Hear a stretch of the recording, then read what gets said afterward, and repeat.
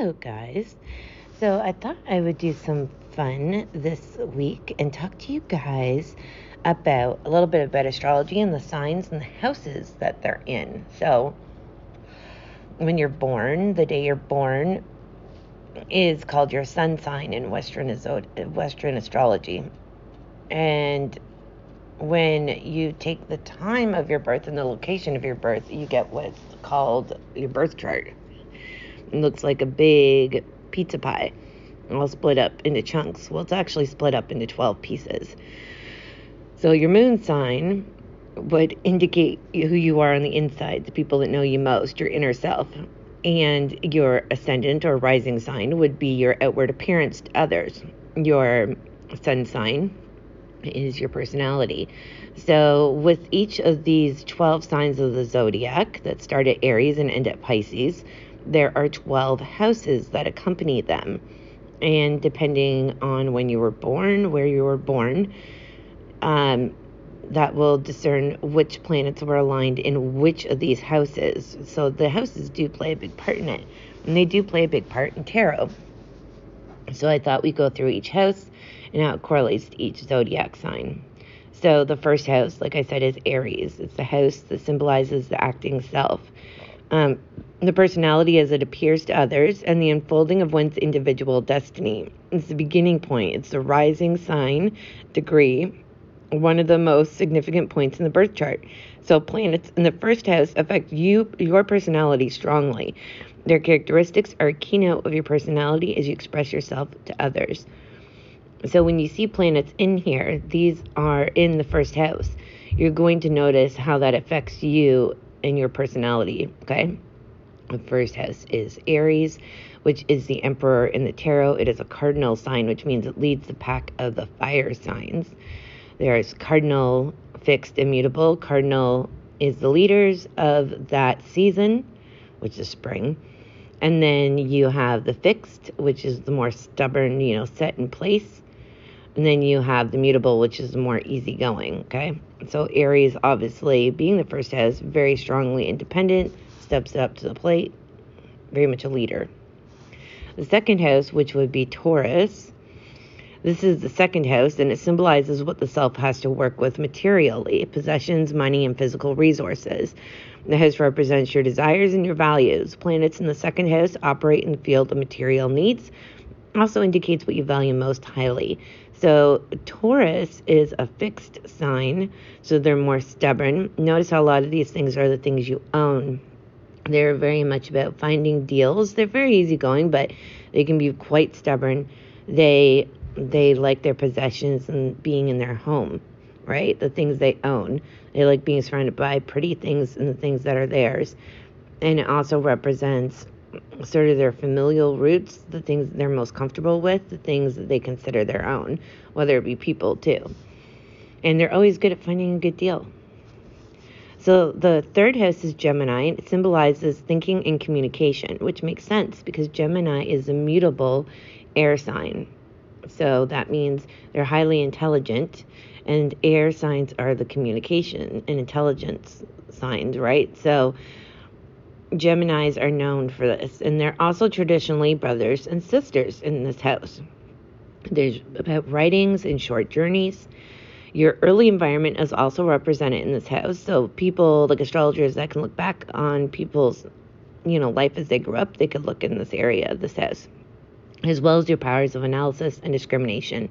So it's seeing things in a dual point of view, seeing things outside the box, but it can also lead to overthinking too, right?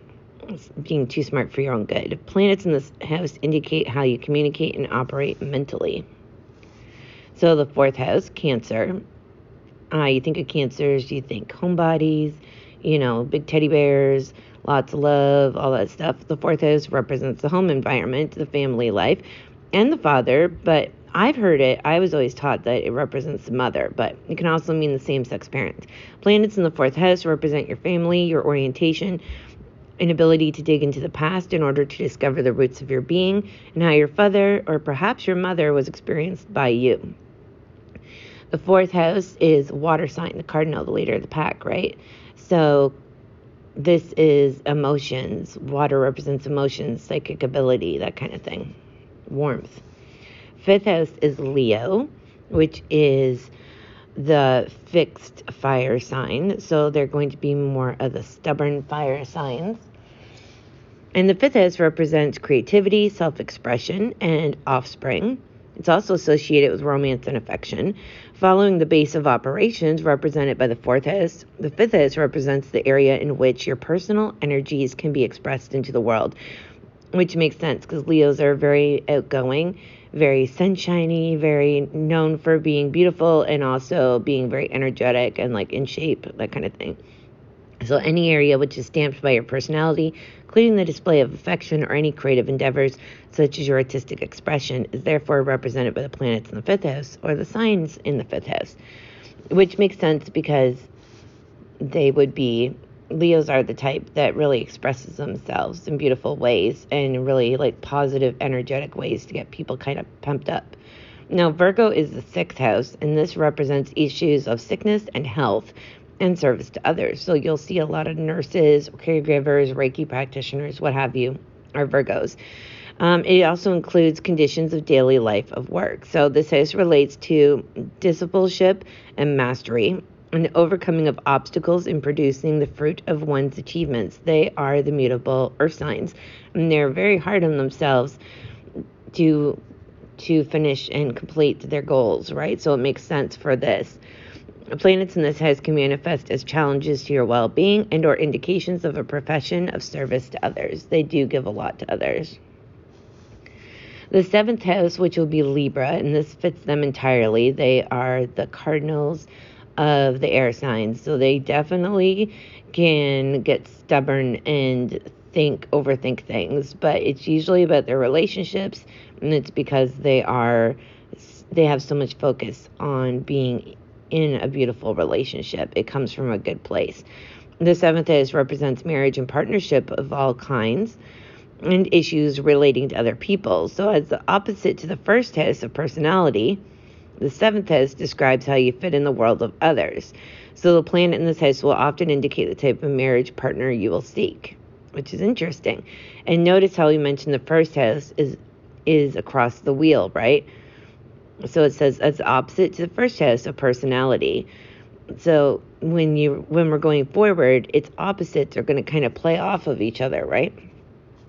So the 8th house is Scorpio, and it symbolizes the issues of death and rebirth, sexuality, and transformation.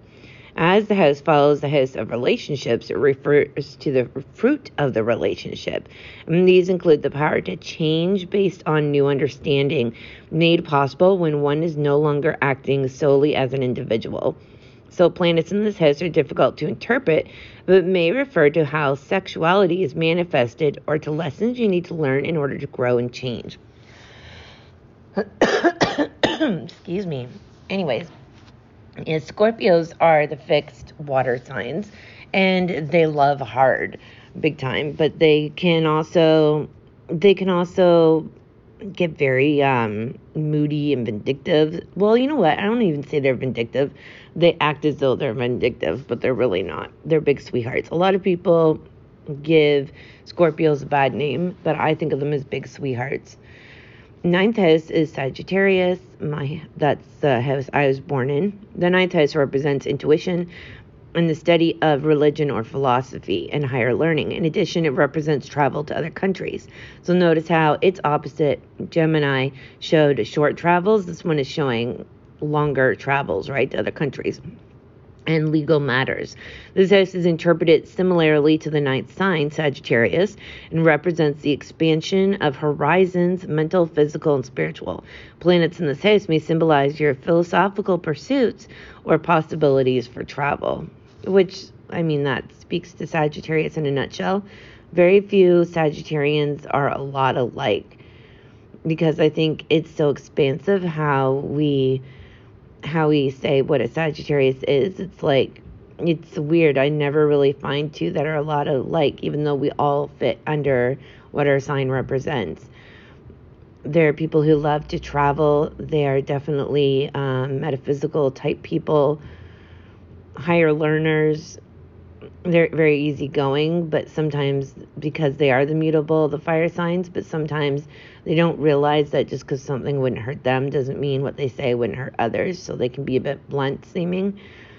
They make the best friend of the zodiac, but they're also one of the worst mates considered, because they don't tend to attach to other people very easily. They're very independent, but when they do, they love hard. So 10th house is Capricorn.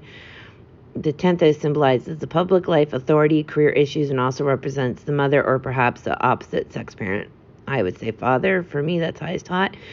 As standing opposite the 4th house, the 10th house represents the foundation of the personalities made to manifest in concrete in the world. So the birth chart is often divided into 4 7-year periods, so one per quadrant, right? Cycling each 28 years of life. And the 10th house is reached at the age of 21, the age of legal adulthood. So planets in the 10th house will indicate what the energies and challenges are for your career, and also how your mother or perhaps father was experienced. I think that's really fascinating. Capricorns are definitely, like, when you see that, it's more like concrete adulthood, more serious, getting down to business, and that's definitely what Capricorns represent. The 11th house is Aquarius, and it symbolizes goals and objectives. Apparently I can't speak. And also friendships and membership in groups or associations.